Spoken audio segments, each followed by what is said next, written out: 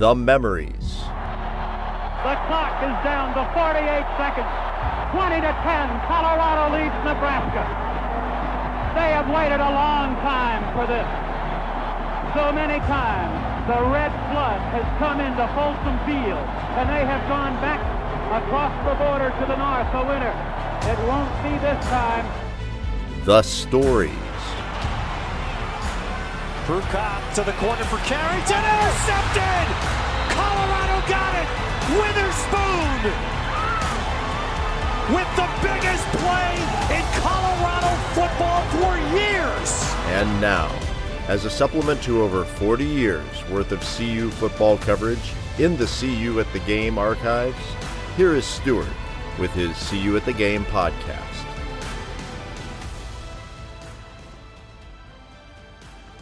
Greetings, Buff fans, from CU at the Game. This is Stuart Whitehair, publisher and editor for the CU at the Game website, and your host for the CU at the Game podcast. Well, timing is everything. Just a few hours before sitting down with Brad Geiger and Neil Langland to tape our latest podcast, five-star cornerback prospect Cormani McClain verbally committed to play for Coach Prime at Colorado. While McClain, one of the highest-rated recruits in CU history, can't officially become a Buff until February 1st, his verbal commitment gives us the opportunity to talk about what McClain means to the 2023 roster, what his announcement means to the national perception of the CU program, and what his signing could mean to help CU recruit additional star power for the class of 2024 and beyond. We then move on to discuss the tidal wave of new talent coming into the Champion Center this fall. Coach Prime and his staff have now replaced over half of the roster from the 2022 season, with more additions and more subtractions to come. How do the coaches keep the team from fracturing into an us versus them locker room? Can CU construct a starting lineup just from the incoming players? Are CU fans expecting too much from the transfers, many of whom are from Power 5 conference schools, but few of whom were multiple-year starters at their former schools? We'll also lean into the question of the transfer portal and how CU will find a way back to 85 scholarship players by the start of fall camp. Our final segment is a discussion about the recently released Pac-12 schedule. CU will open its conference schedule on the road against Oregon, then return home to face USC. Is this a move to punish CU and its flamboyant new head coach? Or is this just the Pac-12 grabbing for as much television revenue from a hiring of Coach Prime as it can early in the season? There are many adjectives to describe what has happened with the CU football program since Coach Sanders was hired on December 4th, but dull is not one of them. What impact will the latest commitment have on the future of the program? Is the CU 2023 schedule one of numerous opportunities? Or is it a Bataan Death March? Let's find out. Okay, and we are back in the new year, episode 2 for 2023. Welcome back, Mr. Brad Geiger in Highlands Ranch. How are things going down there? Been good. A snowier January than we expect, but otherwise pretty good. Okay, and rising above it all from downtown Denver, Neil Langland. How's January treating you so far? Well, fine. Good evening, Brad. Good evening, Stuart. Downtown's fine, and I do want to report a powder day yesterday at my favorite spot. Had about 8 or 9 inches of fresh stuff. Very nice. Very nice. Well, Bridger Bowl and Big Sky are waiting for you anytime you want to make the pilgrimage to see some real powder. Well, it's getting to be champagne season here. So okay. Well, we've got plenty to talk about with regards to the University of Colorado football. The most important news of the day, the week, and perhaps the month is the commitment. We'll have to wait, of course, till February 1st to actually have a signature. But the commitment of 5-star cornerback Cormani McClain out of Lakeland, Florida. Brad, what was your initial reaction to this long sought after recruit and the drama that went with it? When he did not announce his signing on signing day, we all kind of thought that, well, at least we were told this was some kind of possibility. And, having been burned more than once on possibilities for 5 stars, I was certainly not holding my breath. But as it went on and it continued, it just felt like maybe there was a chance. Now, that's weird because, of course, there literally any program in FBS or FCS would take this kid. He is that highly regarded. He is that skillful. Alabama, Georgia, Michigan, Ohio State, all would have been glad to have this guy in his class. And he's going to be in Boulder next fall. And that's almost mind-bending to me. Yes. According to 24/7 Sports, he's the 3rd highest prep recruit in CU history behind, of course, Marcus Houston and Darrell Scott, which those didn't end up well. But, no. Hope springs eternal. Well, Neil, the saga with this young man, he was a Miami recruit. He was a Miami commit, planned on signing early signing day, mid-December, was going to be signing with Miami. There's the famous picture of the cake that they had there at this high school, and then he was a no-show. Other schools, certainly Florida was in play, Alabama was in play, even for some reason BYU was in play. Not sure how that came about, but we're talking about the consensus number 1 cornerback in the country, number 3 overall player in the country, according to Rivals, number 9, according to 24/7 Sports. What is your reaction to, I'll just read you the evaluation real quick from 24/7 Sports. A new age cornerback prospect that has a chance to be a difference maker at football's highest levels, given his rare blend of size, length, and speed. Started prep career playing primarily the wide receiver before being thrust into action on the defensive side of the ball. Excellent right away as a perimeter defender against top Sunshine State competition, picking off 9 passes as a sophomore and 10 more as a junior. What do you think about the idea that Coach Prime can get the number 1 cornerback recruit in the country, first of all, to flip, this is being Travis Hunter, to flip from Florida State to Jackson State, and now getting the number 1 cornerback recruit in the country to flip from Miami to the University of Colorado? I'm dumbfounded. Holy expletive here. It's beyond any expectation we had.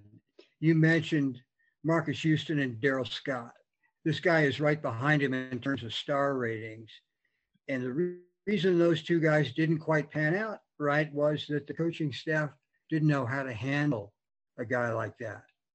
I don't think that's going to be a problem with Coach Prime. I think he's going to know how to relate to these kids and be able to bring them along, keep them happy, and keep them challenged. So I think we're not only getting a good guy, but we have a good chance of this guy developing to the full potential.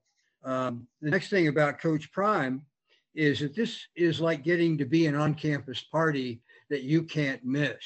Is these kids are probably on the Coconut Telegraph talking to each other. It's like, guys, it's happening in Boulder. You got to come because you're missing something. So it's what economists would call a network externality, is that, or a critical mass, is once we get a nucleus of elite recruits, more guys want to join that mix and be a part of what's going to happen here in the next 2 to 4 years. So it's amazing.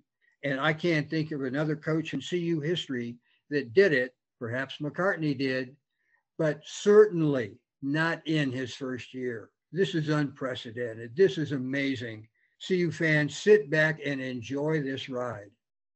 Yes. Well, I think a lot of Buff fans are. The expectations continue to grow, or at least we're enjoying it. The best off season CU has had in decades. Well, Brad, the NIL debate, I don't know if you were following much of that, the same pundits that were saying that CU, couldn't afford to pay Deion Sanders' salary, turned around and said that this was all about NIL money. Well, McClain's mother, said if it was about NIL money, we could have gone anywhere in the country. This was not about NIL. And I doubt that there was any NIL contracts offered to Mr. McClain that would rival any school in Florida or the SEC or any other of the major powers. So it certainly was about NIL. So is it just because Coach Prime is a Hall of Fame cornerback, or do you think that this is going to be, like Neil suggested, this is going to spread? Well, I mean, it's already spread. There is zero chance that Travis Hunter was not on text strings with Cormani McClain. I mean, that's just the way this works nowadays. And yeah, NIL matters to some kids. There are some kids who are going to take the most dollars that Texas A&M can offer. But there's also going to be kids and families who are willing to go have fun. I mean, we saw kids in other circumstances turn down, what did Florida offer the quarterback supposedly $13, $14 million? $13 million, yeah. To go somewhere else. Because guys like Cormani McClain know that the money is in the NFL. And, as Prime said, we're not thinking NIL, we're thinking NFL. And reality is this. If you're a defensive back and you got a chance to go learn from Deion Sanders every day, you're probably going to at least think about it.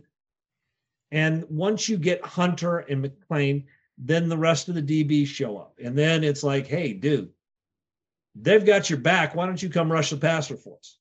There is a snowball rolling downhill. I don't like to use that with Neil, who likes to fall down hills. I'm a snowball rolling downhill. Yes.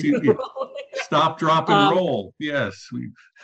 Effective for this. And, we've been talking, one thing that we talked about in the last podcast is some of this has changed for the sake of change.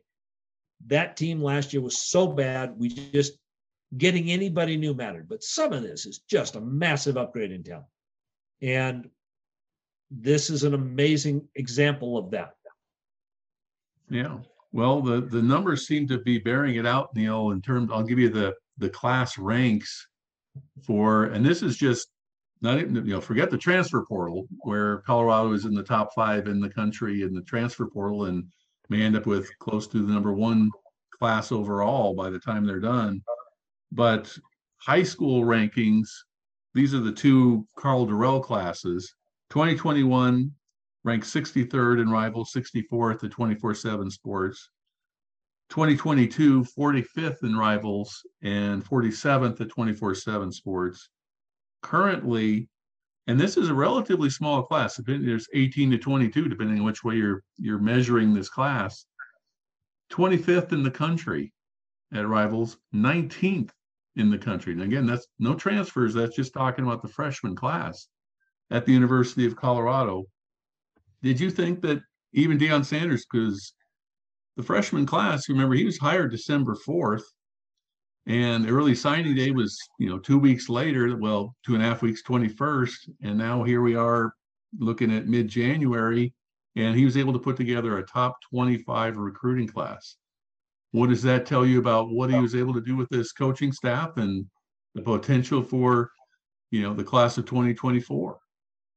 Well, let's get into the Wayback Machine and go through the past 3 or 4 coaching hires when they've happened about this time of year. And what CU fans were telling each other was, well, he just got here. He hasn't had a chance to do any recruiting. So we're going to have to satisfy ourselves with a class in the 50s or 60s. But it's going to get better. Well, we're the opposite end of that spectrum now, which is short time frame. He's been able to put together not just a talented roster that has some peak performers, but one that has breadth into almost each position group and with some depth within those groups. For example, the wide receivers, I was taking a look at that list of names. We've got, 7 or 8 new guys coming in, plus we have a couple of holdovers from last time. incredible. Now with the secondary, we've got cornerbacks, slot corners, and people that can adapt and play safety. They're, I would say, almost as deep as the wide receiver group, and probably overall more talented. It's incredible what the coach has been able to do. Again, this is unprecedented, and just an example of what Coach Prime brings is that I heard, and I can't remember if it was video or audio, a story of Miami, of the U tradition of current pros coming back for the summer workout program and being part of the hazing and part of the initiation process at the U. And I thought, well, with that kind of tradition, there's no chance we're going to get McClain, none whatsoever. That's going to be a very attractive thing, is having those pro players there. Well, it appears, at least in McClain's mind, we've got something better than that. Yeah. And I think that's just going to keep building. I think it could be the start of a new tradition for the Buffs. Neil makes an excellent point there. You know, steel sharpens steel. Wouldn't you love to be watching 7-on-7 come fall? Oh. Watching these cornerbacks against those wide receivers? Yeah. Oh, yeah. It's going to be, you got that move, I got this one. You make that play, I'll make this one. Yeah. You're just a four-star wide receiver? Shoot, watch this. Yeah, you think you can run past me? Good luck on that. I mean, it's just, some of that's going to be astonishing. And Shedur's sitting there back there going, all right, here we go. Yeah, I'll just fling it down there and see what happens. We're going to have crowds maybe at the summer 7-on-7 voluntary workouts. I mean, that's going to be worth watching. Great point, Brad. Well, Travis Hunter attracts the crowd playing pickup basketball games at the rec center. There are videos of that already. So, oh yeah, they're everywhere. He's signing autographs, and everybody's just gaga to see him. Which is what we've missed. Is that excitement on campus. I mean, I was impressed all year until the last game with the attendance of the students. Yeah, they showed up for a team that proved itself to be terrible, and enjoyed themselves and stayed for the game and were into the game. It wasn't just out there having a good day. And now, again, these guys are walking around as heroes on campus, and you can debate the value of having football heroes on a campus and the downside to all that stuff. But it brings in players. It brings in people. Yeah. And we haven't had that for a long time. JT Shrout was not getting stopped on his way to class. Yeah.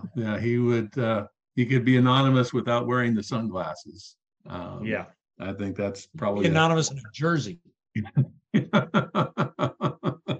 Well, with all due respect to the team, and I guess that's a good segue into over half of the team now, if you count both the freshmen and the transfers, over half the team coming in for the 2023 season are new.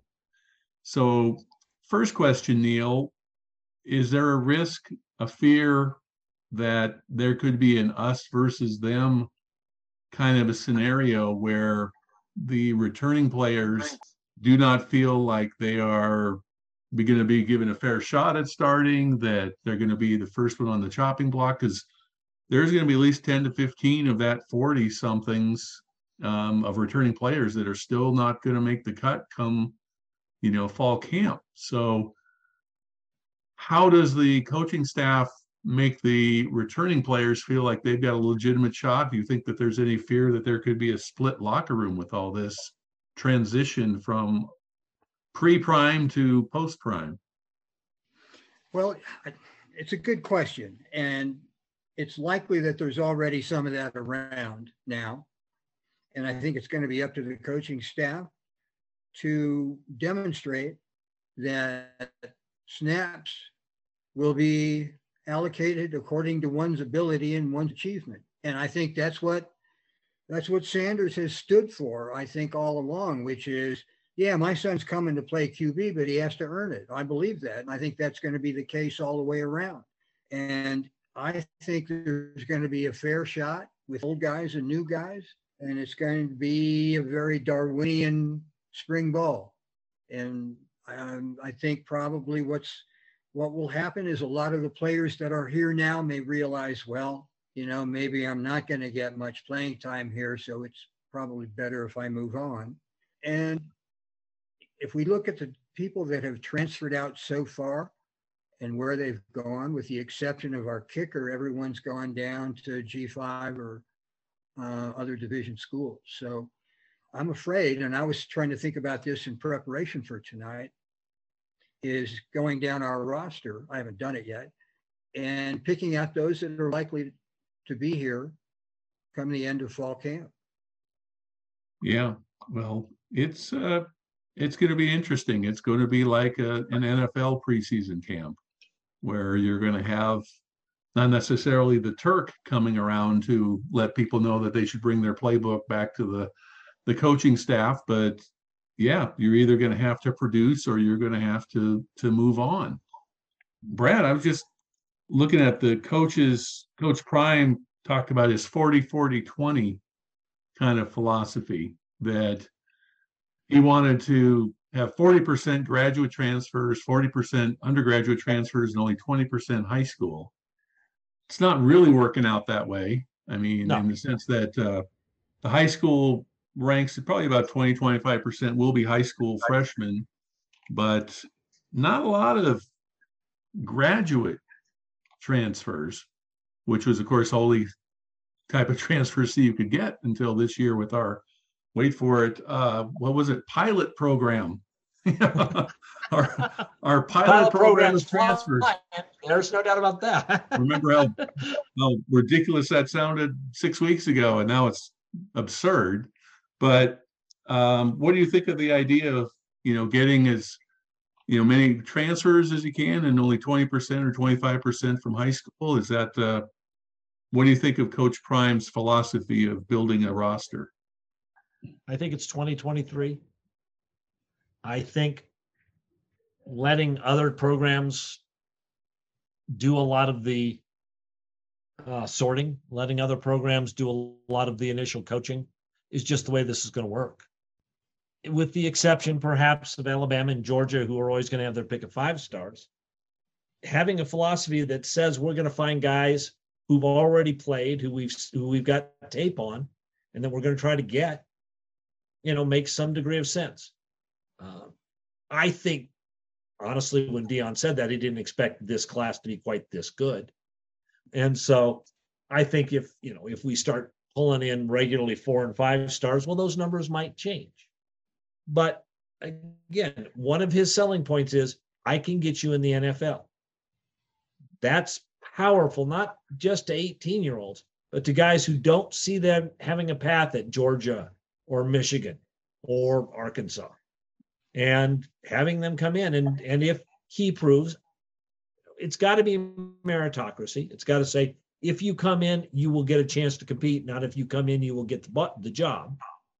But if it's a meritocracy, and he starts placing those guys in 2 or 3 years at the place that they want, then yeah, it's going to work. If he can take a guy who played 4 years at Michigan and didn't quite get everything he thought he could, and can come in here and excel as a graduate transfer and at least get invited to a camp, yeah, that's going to work.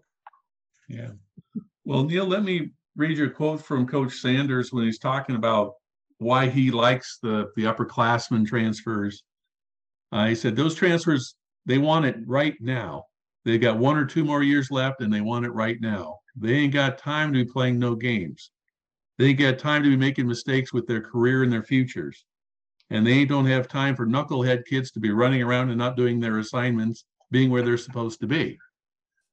You'd probably agree with that makes sense for him to bring in some older guys to be at CU for maybe only a year or 2, but perhaps be the strength of the team going forward in 2023 and 2024. Well, if we have the roster turnover that we're having now, and then more of it probably after spring, it's going to be critical to develop leaders. And those older players, the ones that have been around and the ones that have more at stake, they'll be the ones that will be the leaders on the team. And that's good to have 22 and 23-year-old guys sort of keeping the younger players in line. And I think Brad's point is excellent. If we can place a couple of these grad transfers, either in the draft or making free agent contracts, that's just going to keep the pipeline flowing. So I'm quite bullish on the notion of bringing in good character, highly skilled, but very, very hungry graduate transfers. Could be, in fact, the core, as you suggest, of the team in 23. Yeah. Well, and for that in, I mean, in terms of the turnover at Jackson State, he got rid of 71 players in 2 years. So he literally almost completely flushed out the entire roster. And Jackson State wasn't a bad team. It wasn't competing for titles. It wasn't going undefeated in SWAC like he did it when he was there, but it wasn't a 1-11 team, but he completely gutted the roster. And so he's at least got some experience in how to deal with that type of a locker room, because he would have had to deal with that in year one at Jackson State, that there were, I'm sure, a lot of players there that didn't make the cut. You know, it's a Jackson State cut, but it didn't make the cut and would have to go, look to play somewhere else. Yeah. Jackson State, he proved it was a meritocracy. How do you prove that? By going undefeated. Yeah, works for me. In the end, everything is based on the win-loss. Yeah. And, I think his turnaround at Jackson State was immediate. I think it probably won't be immediate CU, especially given the schedule.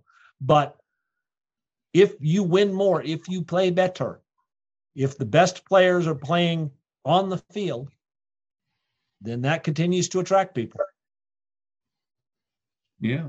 Well, let's look at, the chart right now. I think you can potentially make the argument that you could have an entire starting lineup of new players. Certainly Shedeur Sanders at quarterback. I don't think there's, the only quarterback left on the roster from last year is Drew Carter. I mean, 4 other quarterbacks have left now, with JT Shrout deciding to go into the transfer portal. Cavassier, I'm going to say that wrong. Last name is Smoke. I mean, we're just going to remember running back named Smoke from Kentucky. And the other running back that's coming in, of course, is Dylan Edwards, the Notre Dame flip, the 4-star running back. Yeah. You guys have alluded to the wide receiver room. A transfer, Jimmy Horn from USF is a 4-star player. 2 4-star freshmen, Adam Hopkins, Omarion Miller, to go with 4 other high 3-star wide receivers. So we're pretty well set there. At tight end, one of Neil's favorite positions, Sidhu Traore, again, another name we're going to have to learn how to say. This is going to be one of those, what's the old saying? You can't tell the players without a program. We go to the Nebraska game, we're going to need a freaking program because we're not going to know these players. But ESPN did an article about the transfers, and one of theirs was steals of the transfer portal, and Traore from Arkansas State was on that list. They think he's going to be that good. Now, Neil, it might not work in the offensive line, your favorite place, that there are 1, 2, 3, 4, 5, 6 new players, but that includes a freshman. But 5 transfers coming in, including a senior, 2 juniors, and 2 sophomores. At least there's enough bodies there to start along the offensive line with brand new players. Would you be surprised if the offense rolled out this fall with nothing but transfers and brand new freshmen? Think you could make that work? I'm not sure about the true freshman part, because the O-line and the D-line, that requires some time in the weight room, I think, to play at this level, unless someone's just exceptional.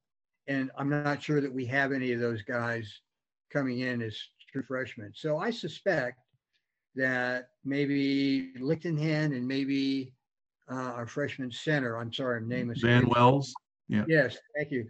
That those two guys may have a shot of sticking, but I would not be surprised to see at least 4 new starters on the O-line coming from transfers. Yeah. Well, and of course, there are 4 sophomore tight ends, and we're talking about Jordan Tyson, who was, the best player on the team before he got injured, and now we might have to fight for playing time in the wide receiver room. Brad, we've touched a little bit on the defense, at least in terms of the secondary.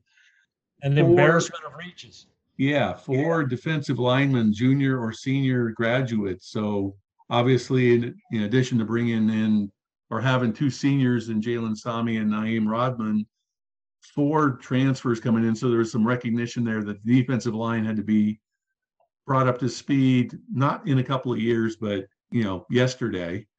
Yeah. Linebackers, I'm not so sure if there are new ones since we last talked. Jordan Dominic and Taylor Upshaw are both new transfers from Arkansas and Michigan, respectively. We were talking about, graduates coming in with time to, this is time to make it work. The linebackers probably there's 3 good freshmen, but only 2 transfers coming in. But, one from Clemson, Levante Bentley, has good rankings. I'll be very surprised if he doesn't start or at least play a lot of snaps. Yeah. The cornerbacks are ridiculously talented. When Nico Reed, you think about the 2 best players on the 2022 team, probably Jordan Tyson, Nico Reed. Would that be would you guys agree with that? Probably the 2 best players on the team, 2 players that we're probably most worried about in November about leaving the team. Mm-hmm. And now, while they're certainly going to be talented, certainly going to get playing time because of the positions that they're playing, that you need 2 or 3 wide receivers, you need 2 or 3 cornerbacks on every play. They're certainly going to be on the field, especially, if Tyson's healthy enough. But they're not, I won't say afterthought, but they are not primary, even in their own position, much less being the best players on the team. Yeah. Nico's going to be an excellent nickelback. And in the Pac-12, that's a starting position. Yes. Okay. Let's be honest about that. We're going to start 5-6 defensive backs if not start, we're going to play 6 defensive backs on a regular basis. And that's, again, the last podcast, Neil and I were saying, well, maybe the thing we need is a couple pass rushing defensive ends, and 22 minutes later, there were 2 more pass rushing defensive ends showed up on the transfer portal. It's very nice to know that Dion is listening.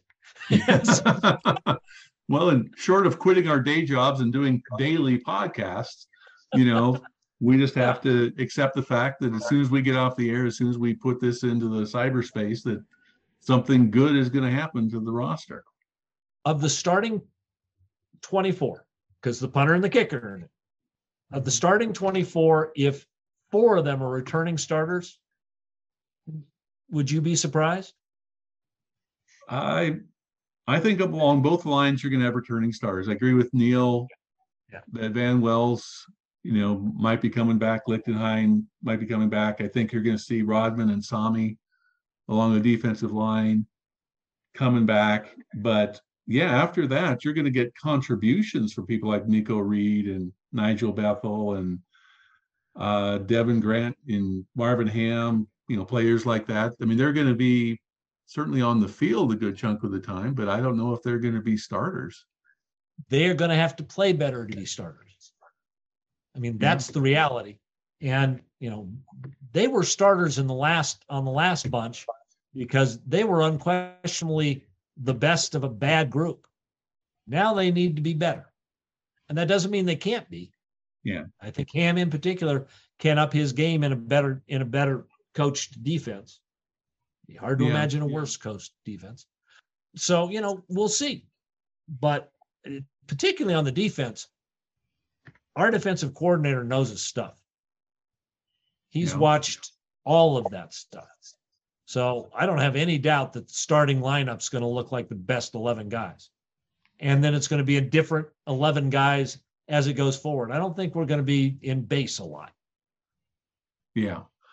Well, Neil, I mean, a lot of these players come from Power 5 schools. You got West Virginia, Arkansas, Michigan, Clemson, Ole Miss, two from Arkansas that are on the defense alone, but they weren't necessarily regular starters for these Power 5 conference schools. So are we looking too much into the crystal ball, thinking just because they want to play for Coach Prime that they're going to be primetime players? That's a good question. Playing at this level for some of the transfers is going to be a new experience for them. The graduate transfers, probably for most of them, they've played at this level and it's not going to be a shock. But I have some concern about the ability of the players to meld together and pick up the new schemes. Because I'm sure that, as Brad mentioned, we're going to have a different base set and we're going to be playing a lot of nickel and dime. Just learning those schemes, especially with the early schedule we have, that's going to be a key thing. So did that address your concern, I hope, Stuart? Well, yeah, I think what I was getting at is that, I mean, Tommy Brown played at Alabama, but Tommy Brown was not a 4-year starter at Alabama.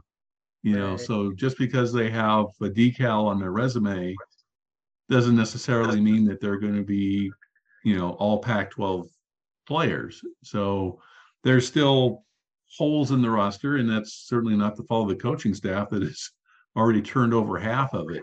But there's still some issues going forward, certainly on the lines and the linebackers and things like that will need to be addressed or try and be hidden by the coaching staff, going forward. And you just mentioned it, another good segue, that you both mentioned it, our schedule does not lend itself to easing into what could be considered an easy first year. The Pac-12 schedule was announced this week. We already knew that the opener was going to be at TCU, first home game against Nebraska, and then Colorado State would be the third non-conference game. There was some chatter about CU maybe getting a week 0 game against Arizona State, and that fizzled for different reasons, not related to Coach Prime talking about it on the national championship broadcast. So the Pac-12 conference schedule is released with Colorado opening the Coach Prime Pac-12 era on the road against Oregon. And then, to make it a little easier on CU, they come home and play a home game. Oh, I guess it's against USC. So when you heard that the schedule had been released, Brad, and, your first reaction as to what the Pac-12 was doing, what the athletic directors voted on, are they excited about Coach Prime coming to the Pac-12? Is this welcoming him with open arms and saying, we wish you good luck, Coach? I think this is welcoming TV packages with open arms. I mean, thank heavens Colorado State sits between Nebraska and Oregon. You want to talk about rebuilding. That they've got to be a phoenix rising from the fire to do anything this year. But anyway, we scheduled TCU and Nebraska. That's our problem. I don't love getting Oregon and SC first. That said, their games they're not going to be the last show on the Pac-12 network. Now, are they? So, to the extent that any publicity is good publicity, we'll take it. We're not at their level yet. There's no reason to believe that. But, then you look at it, I kind of, maybe we get blown out the first 2 Pac-12 games. It's going to test our character anyway. We probably weren't going to beat USC and Oregon next year anyway.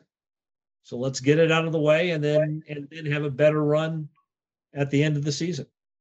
So, I didn't love it. And, if Lincoln Riley isn't smiling a little bit, I'd be surprised. But, we were going to have to play those 2 teams. I'd rather play them early than late. Okay. Neil, would you Would you concur? I mean, we've got Arizona State also has a brand new head coach, and they play 5 of their first 6 games at home, including a game in early October against Colorado. I just love the fact that CU has to play at Arizona State this year and at Washington State this year. They play in Tempe the first week of October. They play in the Palouse at Pullman on the road on a Friday night in mid-November. That strike you as a little bit strange or odd? Is there conspiracy theory to be joined here, or is it the fact that CU already had 6 games against teams with 9 or more wins, and there's no way to stack that without having a bunch of tough games? First, I agree with Brad. It's nice to take your medicine right away, swallow the cough syrup, whatever it is, get it over with. I think that's fine. I think I'll go to the cynical, dismal science here for a moment and say that the scheduling probably changed a little bit after Coach Sanders was signed. And he became such a personality and he brings his own media stuff. I think a lot of the decision by the Pac-12 is, let's get this guy and grab as many eyeballs as we can right away. Let's get those ratings up right now. And that, to me, is the reason why we're having that stuff up front, is allowing the networks to make a little more money off these games than they normally would. I don't think that we're going to have, except for maybe CSU, a game on the Pac-12 network until well into the season. Now, with regard to the Friday night stuff, we have 2 of those. One is on the road, short week. We're getting hosed on that one. I mean, even though going to the Palouse probably may not be our toughest game, Washington State is tough at home. That's going to be a hard trip. And if they get some of that rain up there, it's just going to be miserable.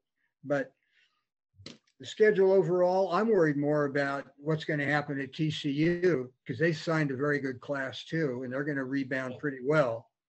Nebraska, of course, is going to be looking for blood for the last couple games that we've had, especially the last one in Boulder. CSU is going to be gunning for CU like it never has before. The thing they would love most is just to rain on Coach Prime's parade. That's going to be a tough game. So from the emotional side, what it's going to take from these players to stay up 5 weeks in a row for tough games, that's going to be a hard stretch. And it really is, as Brad said, going to really test the mettle of the staff and the players. And if they can come through that crucible with their confidence intact, then as Brad says, I think they've got a good run to play well and have a decent record the rest of the year. Well, I mean, Brad, if you have all the hype that CU is going to have, already has, and it's not inconceivable to see CU starting with a 1-4 start and then going on the road to play ASU, which will probably be at least 3-2, if not 4-1, and then, getting a bye week and then sifting into lack of relevance. I mean, this is just playing into the narrative that Coach Prime isn't going to be capable of coaching a Power 5 school, and then all the national pundits are going to say, see, we told you that he couldn't translate this from Jackson State to Colorado, and will that hurt the class of 24, type of thing? Or I don't know. I mean, it just seems like even the other Friday night game, Stanford, it's a home Friday night game after Stanford has a bye. So Stanford has 2 weeks to prepare for the game. We have 6 days. And that's probably the second most winnable game on the schedule. So even that one has its own little thorns attached to it. But that being said, every fan base has a reason to bitch about whatever their schedule is going to be like and find some reason to believe that their team is being picked on. But do you think that Coach Prime, his confidence is not going to waver? That's certainly not going to be an issue. But in terms of, I told you so's, and we told you that they wouldn't be competitive, and we told you they weren't going to be very good, and we told you that, he couldn't turn this program around. Is that a narrative that we might be facing in early October? Sure. It could be, depending on how we perform. On the other hand, if we play TCU closer than they played Georgia, gotta take that shot. Come on. Oh, the transitive property. So if we do as well as they did and better than Oregon did, then or we can just keep putting that 7-6 score, a halftime score up on the balloons and say we did better against in the first half than anybody except for Georgia. Except for Georgia. But it's going to depend on how they play. Yeah. If USC comes in and hangs 50, if we look hopeless against Oregon, if we let CSU hang around, but we were always, that was always going to be true. When we played them is when we were going to play them. Or we had this schedule. We were stuck with a schedule with a bunch of good teams, not a bunch of great teams, but a bunch of good teams. That's the way we're going to have to do. So there's going to be some of that. We could go 6-0, and if we didn't blow everybody out, there'd be some of that. But rational folks who are paying attention, the John Wilners of the world, are going to say, hey, there's improvement there. That's the key point, I think, Brad, is that CU was not competitive in almost all of its games last year, save for the Cal game. And our statistics and our rankings in various categories, always at the bottom. If what we can see is teams that are competitive into the fourth quarter and teams that don't beat themselves, teams that have their affect, their competitive spirit intact, that's going to be, I think, all we need to see from Coach Sanders this year. It's going to be an interesting fall, regardless, whether they win 4 games or win 8 games. Either way, with almost any other coach, we would have been hoping to beat CSU and maybe Stanford. And we just kind of say, well, the rest of the year is not going to matter. So we've already stepped up our expectations, and with having 2 lockdown corners, that's pretty impressive right there. And having a quarterback that actually has NFL talent, there's lots to be excited about in the days and weeks to come. Before we part again for 2 weeks, could I just ask a question about some of the timing and deadlines? For example, when does the transfer portal close? It is closed yesterday. Pardon? It closed yesterday. And it reopens again after spring ball for 30 days? No, it was originally May 1 to May 15th, but they decided they moved it up from now it's April 15th to April 30th. Okay. And so for the idea that would give players a little more time to find another school. So I don't think we've had spring practices and dates and spring games announced, but April 15th is when the portal will reopen. And that's good because there's a lot of misstatements being made on the message boards. The transfer portal closing just means that players can't declare that they're in the transfer portal. They have to notify their school, then it goes into the database of the transfer portal. That doesn't mean that the players that are in the transfer portal can't transfer. The transfer portal for players transferring in remains open as long as they can qualify and be eligible. It's more of an issue now that the fact that classes have started at the University of Colorado and other places for whether or not they're going to be available for spring practices and things like that. But they can sign on and say, I'm committed to X school, and at any time once you're in the portal.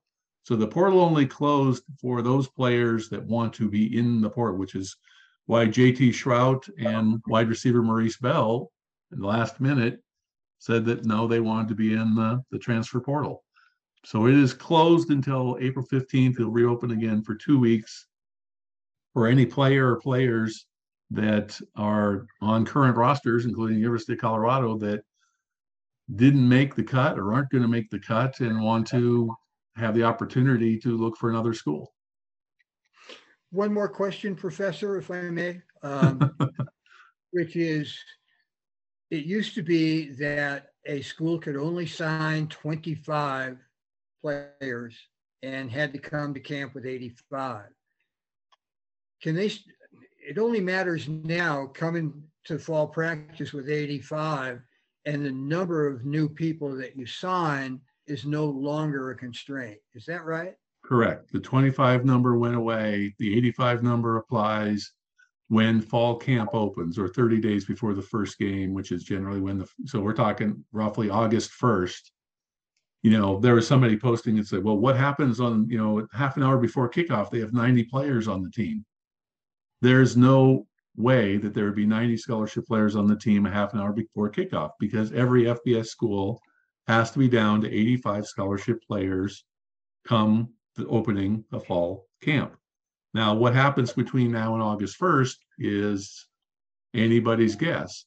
Now, there's the potential that CU might gray shirt some of the class of 2023, especially, offensive line, defensive line. There's only a couple offensive linemen, but maybe a wide receiver, something like that. They might gray shirt them. They wouldn't enroll at CU until January of 2024. They wouldn't count against the roster in 2023. Mm-hmm. So again, that's going to count about how many players you're going to want to sign for the class of 2024, because now they're shifting their eligibility, but they could potentially gray shirt and not be a part of the roster this fall.